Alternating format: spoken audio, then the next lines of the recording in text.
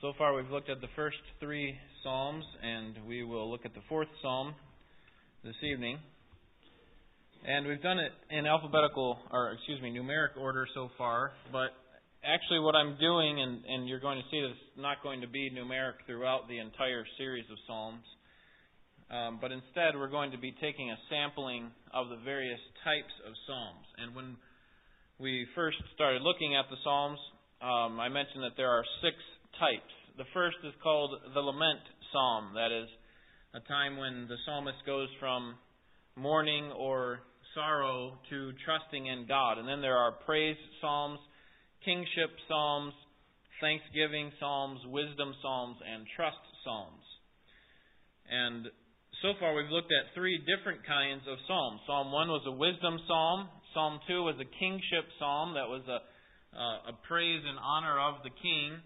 And then Psalm 3 was a lament psalm. It went from mourning to trust. And this one here that we're going to look at tonight is another lament psalm. So really 2 weeks in a row we're looking at a lament or a sorrowful psalm. And what you'll find is that during this first series of our look at the Psalms, we're going to look at 16 Psalms altogether, and about half of them are lament psalms.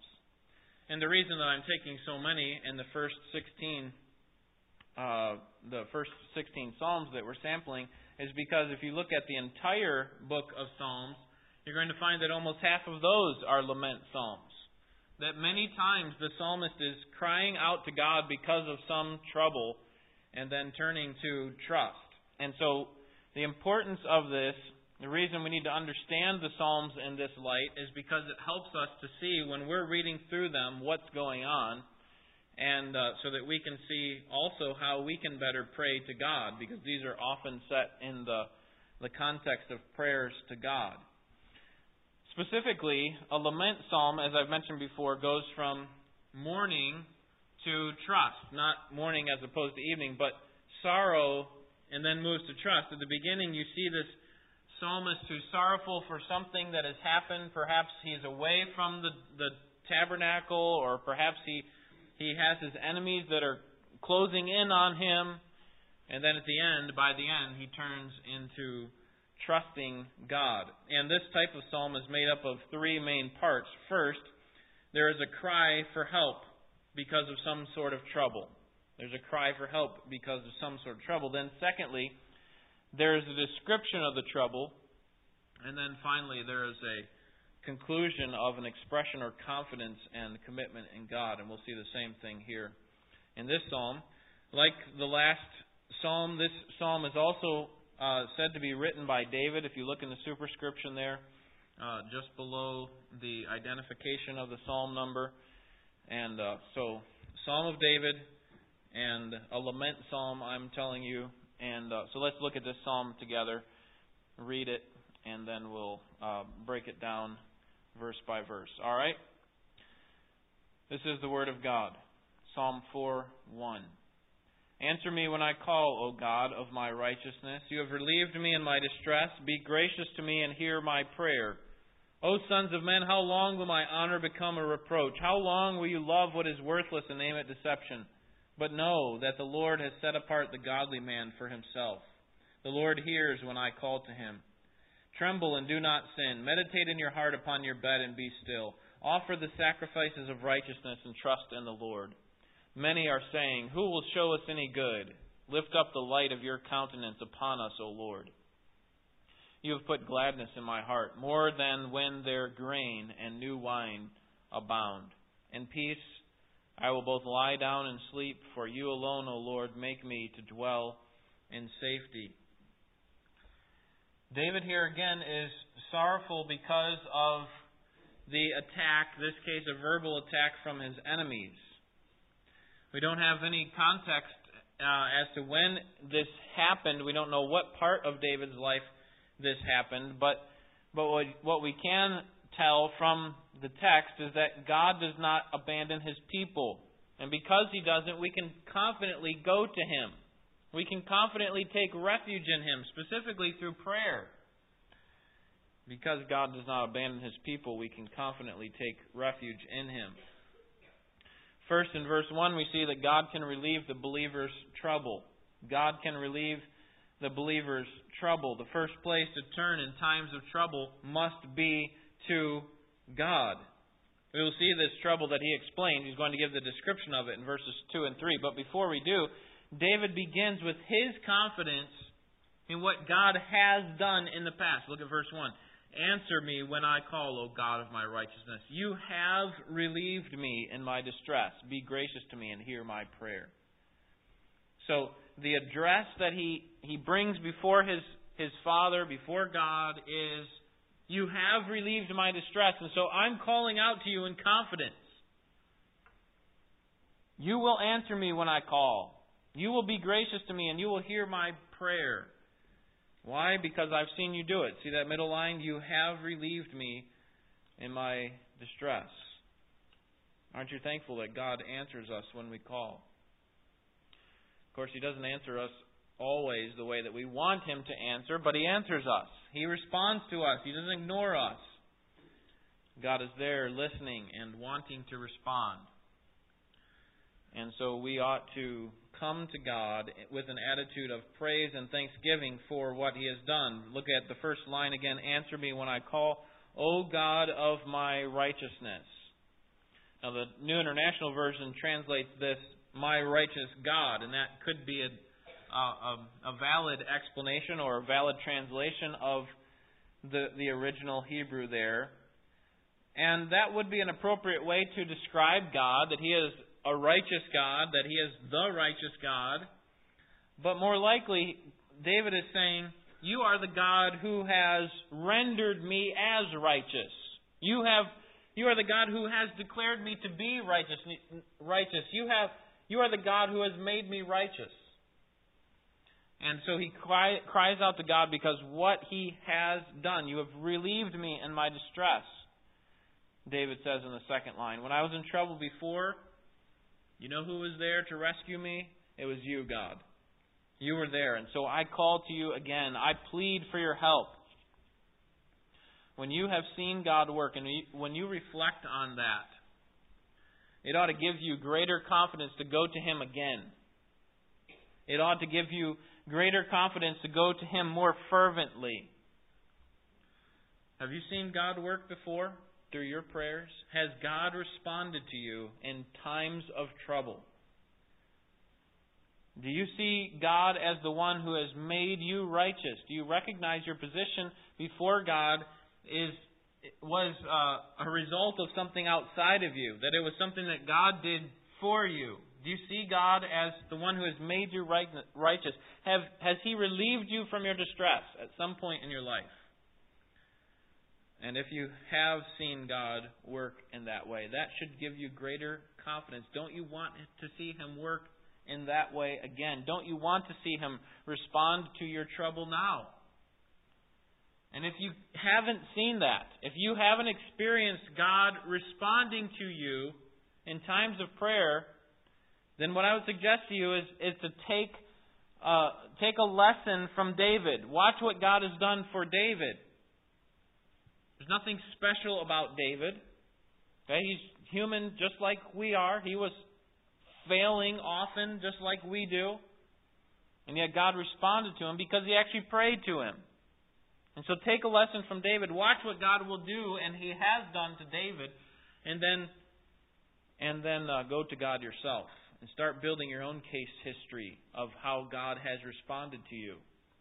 Sometimes the problem for us is that we don't record the things that God has done, where God has responded to our prayers.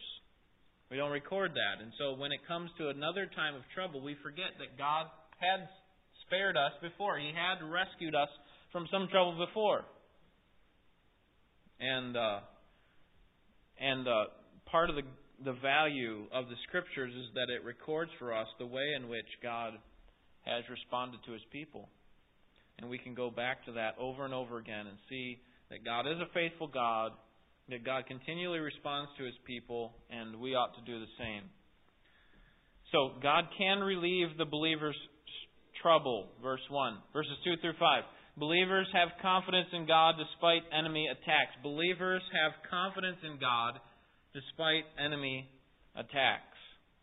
The enemies are identified here in the first line of verse 2. O sons of men, or literally sons of man. The word man there is singular. Sons of man. So it could be referring, as many scholars say, to the social elites within David's society. The social elites are the ones who are attacking. And what are they doing? Well, David tells us really, if we pull it out of these questions that he asks them in verse 2. He asks three questions. How long will my honor become a reproach? Then, how long will you love what is worthless? And then we could almost make a third one. How long will you aim at deception? So, first, this is David's response to their attacks. How long will my honor become reproach? These are three cynical questions that are directed probably not at David, but at God.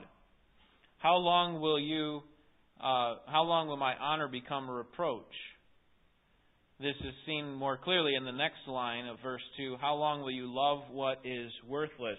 We could say, how long will you love these false gods? We'll get to that here in just a second. But I would suggest to you that these cynical questions on the part of these sons of man are actually directed at God. David's concern is not that his own honor is being defied or marginalized, but rather that God's is. He's concerned about God's honor. How long will you allow God's honor, the honor that God has bestowed on me and the honor that is due to Him, how long will you allow that to go on and become a reproach to you? Next, how long will you love what is worthless? Verse 2. How long will you love what is worthless? David's concern is, yes, for his own life and well-being, but ultimately for God's well-being. Not because God can't take care of Himself, but for His honor, His glory. And his concern, David's, is that they're not loving what is most worthy to be loved. Perhaps they're loving false gods or godless pleasures. Whatever the case is, they are loving something, exalting something above the Almighty God who deserves our praise, our worship, and they're putting that in its place. They're putting this godless pleasure or these false gods in God's place. How long will you do this, David says. And then thirdly, how long will you aim at deception? Apparently these opponents of David and God were lobbying false claims against David and his God. And so he's saying, how long are you going to continue to deceive?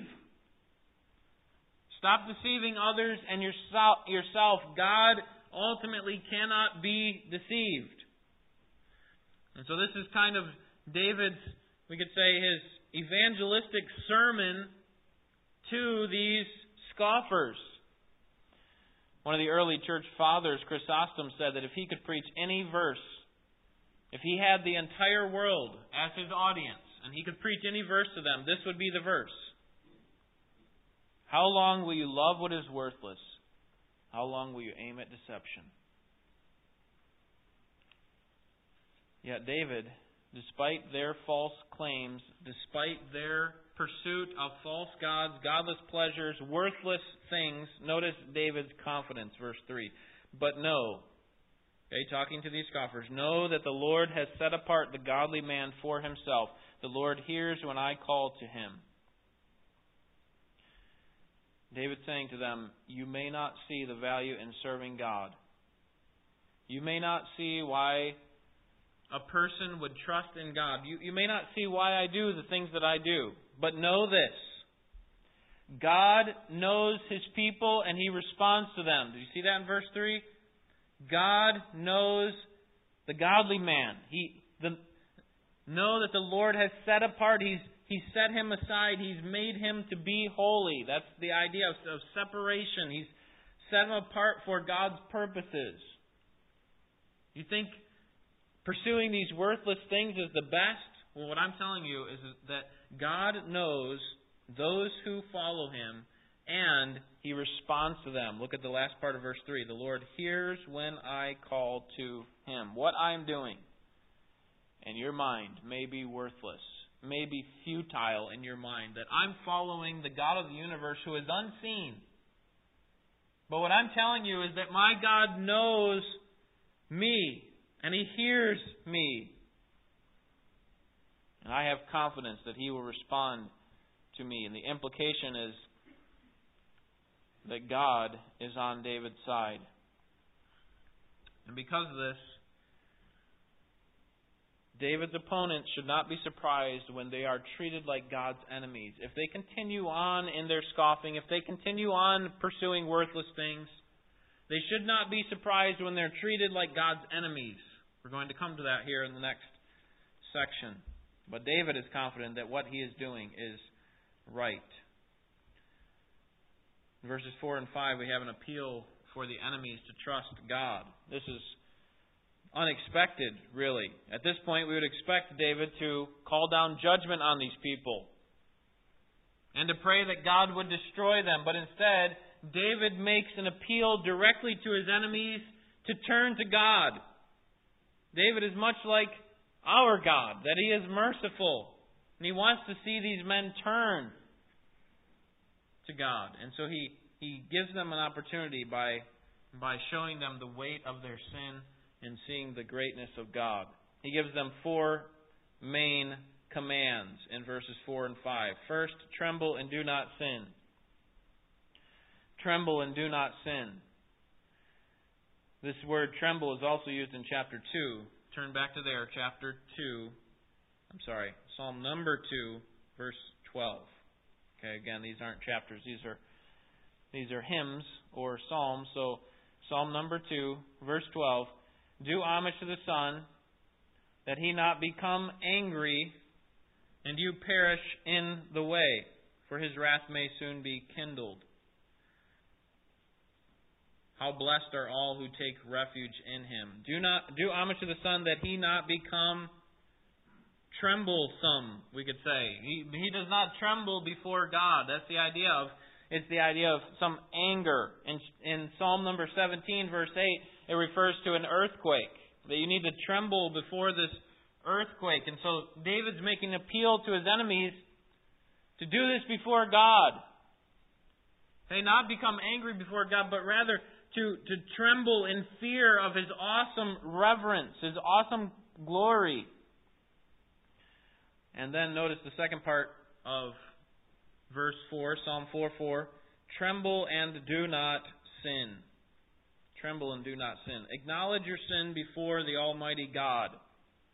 See yourself as God sees you. See God as the Almighty and yourself as a lowly sinner before Him. Stop pursuing the dead gods and recognize the weight of responsibility that you have, David saying to his enemies, before the living God. Tremble and do not sin. The second command is there in verse 4 as well. Second line, meditate in your heart upon your bed and be still. Meditate in your heart upon your bed and be still. When you lay down at night, he's saying to his enemies, when all of the noise of life is quieted down and you are just laying there with just your thoughts, here's what I want you to do, David says. Meditate on how God responds to those who oppose Him. Meditate in your heart about who God is and about what your sin means before Him. Do that. And recognize also that while God is a judge, that He has not treated you as your sins deserved so far. Right? Up until this point, God has been merciful to you in allowing you to live on in sin. He's giving you more time. Do you see? His patience is a godly patience. He's wanting you to turn to repentance. But know this. As you lay down in your bed, meditate on this, that His patience will not last forever. But God will judge those who oppose Him. So, you enemies, David is saying, you need to recognize this, reflect on this, and then do this. Verse 5. The next command, offer the sacrifices of righteousness. Offer the sacrifices of righteousness. Now it seems as if these men were offering some sort of sacrifices. He could have just said, offer the sacrifices. But instead he says the sacrifices of righteousness. So it's likely that they were offering some kind of sacrifice, but not the right kind. Maybe they were offering sacrifices to false gods. Or maybe they were offering the wrong kind of sacrifices to God. But here's what David says. Offer righteous sacrifices. Sacrifices that God wants and accepts. In other words, turn your heart. Okay, for us, we're not living under the sacrificial law anymore, right? So for us, it is, you enemies, meditate on God's patience, God's mercy, God's judgment that's coming, and then turn your heart to Him. Give yourself over to Him in righteousness. Recognize the rightful place of God as your rightful King. Offer the sacrifices of righteousness. And then the fourth command is found at the end of verse 5, and trust in the Lord. Okay, so what David is desiring out of these men who are his enemies and the enemies of God at this point is that they recognize where they stand before God and that they finally turn to Him. That's the idea of that trust in the Lord. David concludes his psalm, verses 6 through 8, by telling us that there's no greater joy than finding our refuge in God. There's no greater joy than finding our refuge in God. Up until this point, he said, many are rejecting God, but I'm going to trust Him.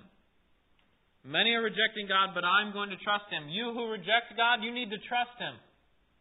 And now he turns at the end of the psalm to say, there's nothing greater than doing this. There's nothing greater than stopping our rejection of God and turning in trust to Him. Look at verse 6. Many are saying, who will show us any good? Lift up the light of your countenance upon us, O Lord. Again, David summarizes their rejection of God. Notice the question that these scoffers are saying. Who will show us any good? In other words, they're putting up, let's say, all the false gods up on an auction and saying, who's going to give me the best deal? Okay? Am I going to serve you, false god, or you? And what they're essentially doing is putting the true and living God up on the same platform as false gods and saying, who's going to give me the best deal? Who's going to provide for me the most good? And obviously, God would reject that sort of mentality. And He is not like the other gods. He is the only true and living God. So David says, while many people are looking for the best deal from these various gods, what I'm telling you is to do this. The second part of verse 6, trust in God. Lift up the light of your countenance upon us, O Lord.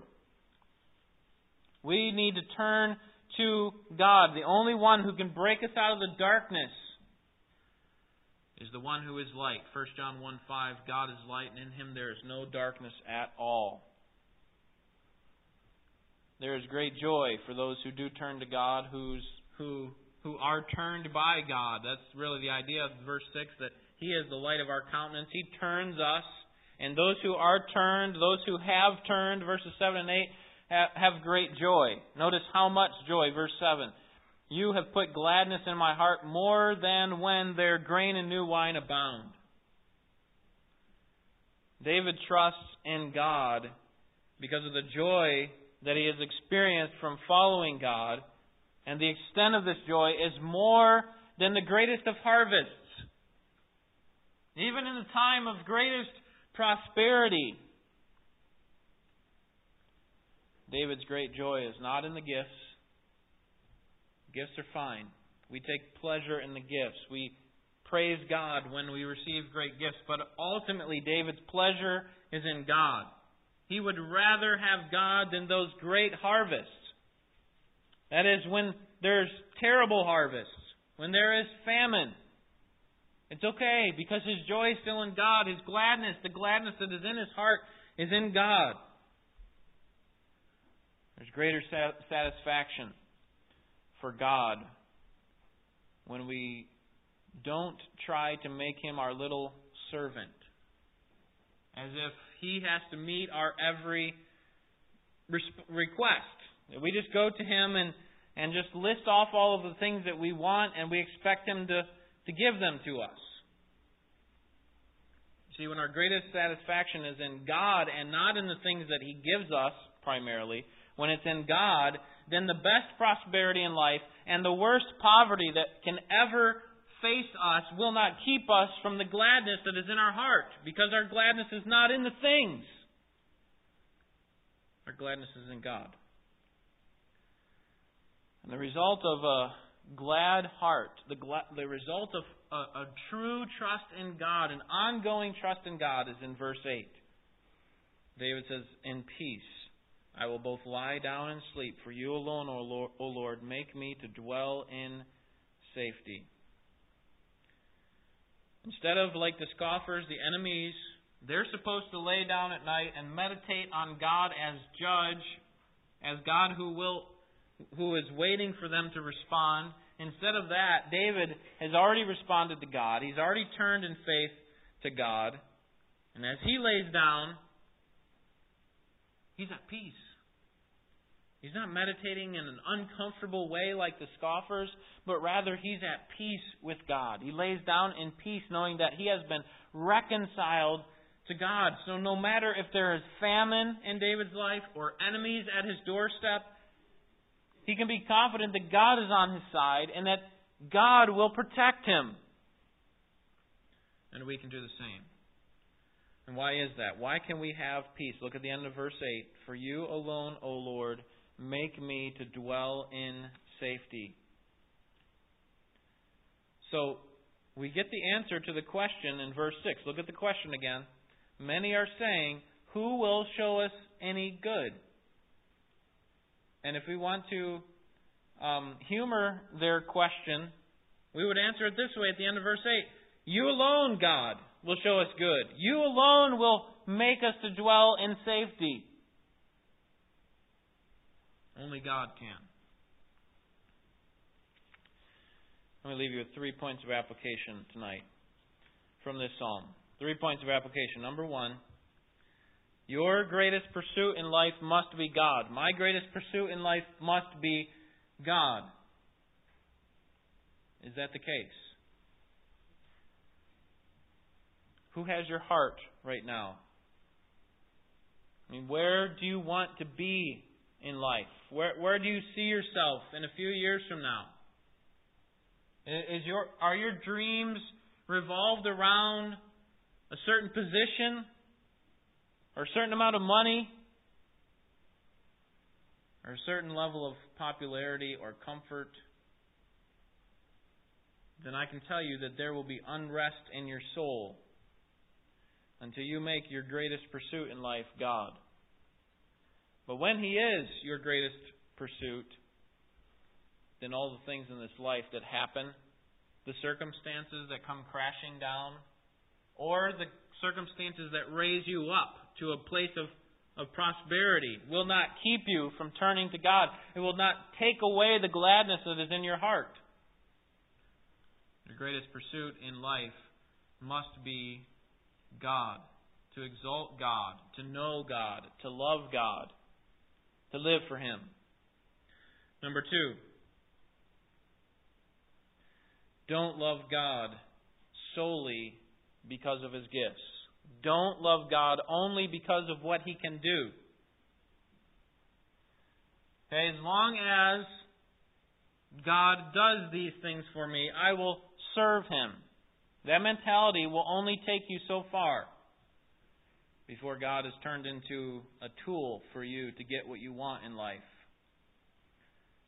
And by the way, you can turn on the TV or the radio and hear lots of preachers that will exalt this sort of idea. God is your little servant. And you want something in life, then go to God. And as long as He gives it to you, He's a good God. If He's not, then maybe you need to try harder or something.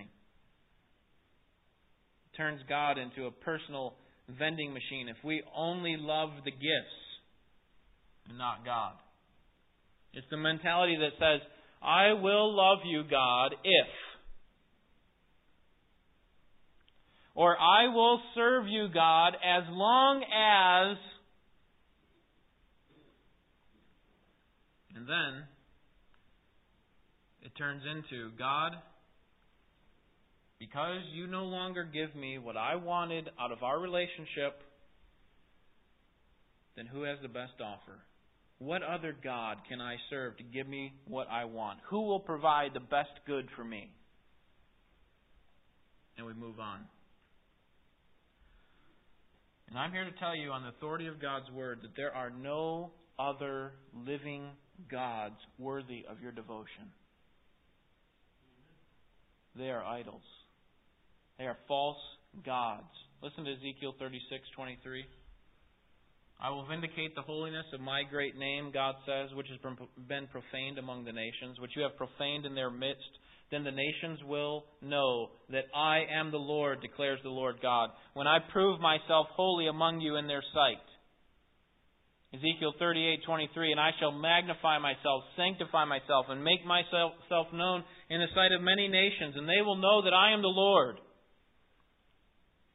Isaiah 45:5, I am the Lord, and there is no other. Besides me there is no God. I will gird myself. I will gird you, though you have not known me. Exodus 15:11, who is like you among the gods, O Lord? Who is like you? Majestic in holiness, awesome in praises, working wonders. And the implied answer is, no one is like you, God. There's no other God who is like you. No other God who is worthy of our devotions, our devotion. And as long as we treat God simply as a vending machine, we will not see this and we will quickly leave. We will quickly stop following God when He stops giving us what we want. And that's why we need to have as our greatest devotion, our greatest pursuit, to know God. Because all those things that stop coming, when the money stops flowing, when the popularity is on the decline, when the job is gone, we can still trust God. And we can still be happy in God. Number 3, be confident in the presence of God. Be confident in the presence of God. Specifically with regard to our prayer. Okay? But be confident in the presence of God. We too often equate God's presence with material blessing. And we do say rightly, when we receive some sort of blessing from God, we say, that was of God. Or God provided that for me. And we should say that. But we too often only say that God's in it when there is our definition of blessing. Let me give you 2 examples and tell me which time God is there. 5 days ago, March 5th, Heath Kufal, Christian, former classmate of mine, hit a half-court shot at the Oklahoma City Thunder game and won $20,000. You think God was with him when he was shooting that shot? Afterwards, he said in his interview, this was not an accident.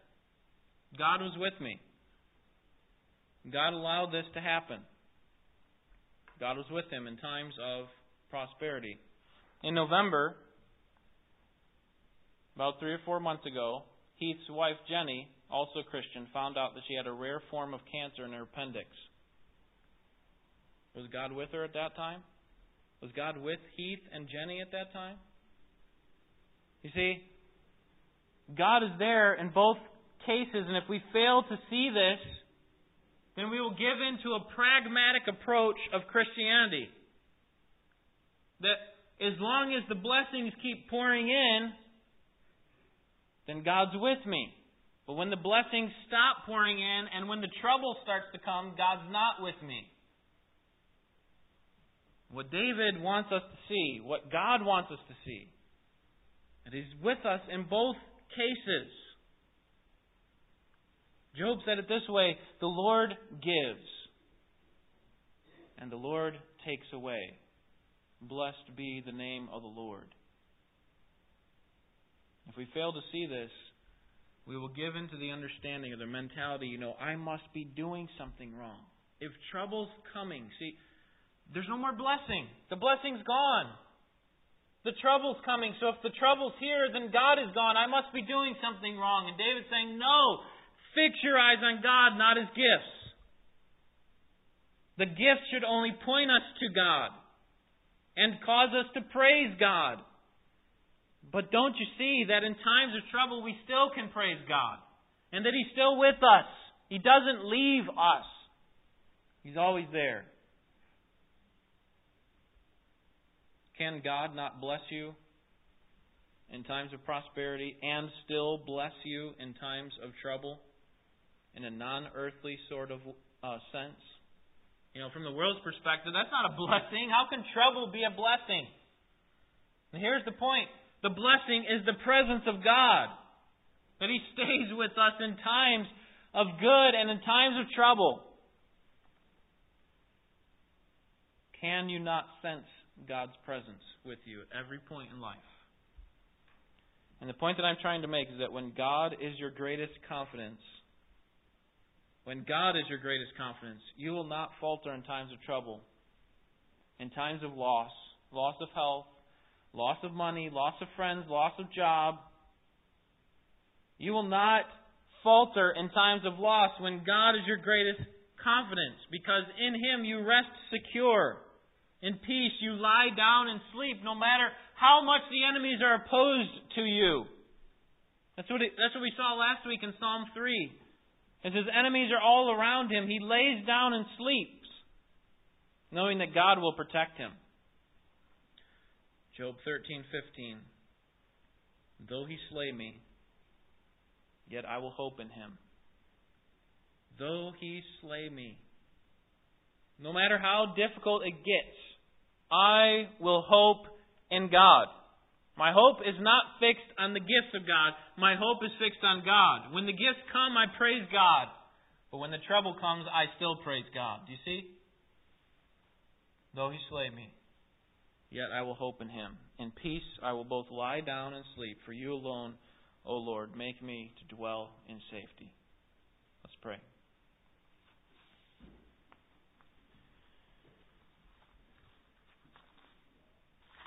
Father, we're thankful for this reminder from David, a psalm that was recorded for the people of Israel to sing over and over again, to remind themselves. We can imagine that even during times of exile, being led into exile and being in a foreign land for years and years, that they would sing a psalm like this and reflect on the trust that they could have in You apart from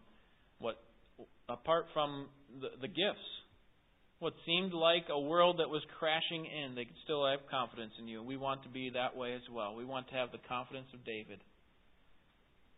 And we know that change in our mind and in our lives comes from a work of Your Spirit. So come upon us, we pray, Spirit, and change us, refine us, help us to see our Father more clearly.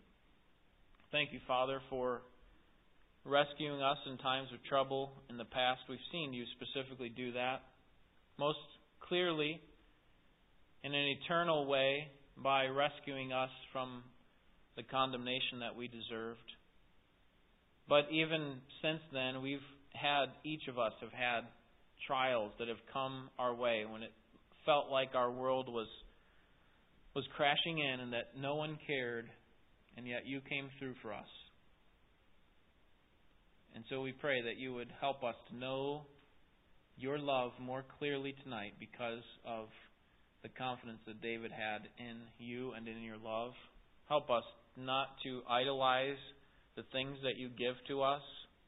It is so easy to make money an idol, to make things, to make position and popularity an idol in our day. And as John Calvin said, that our hearts are just continual idol factories. We are continually making idols in our hearts. So if all those things were taken away and put out of our minds, we would make up other things to put in your place. May you help us to submit ourselves to you and to love you with all that we have. May you change us to be more like your Son, Jesus Christ, who is our example and who is our sacrifice. We pray in His name. Amen.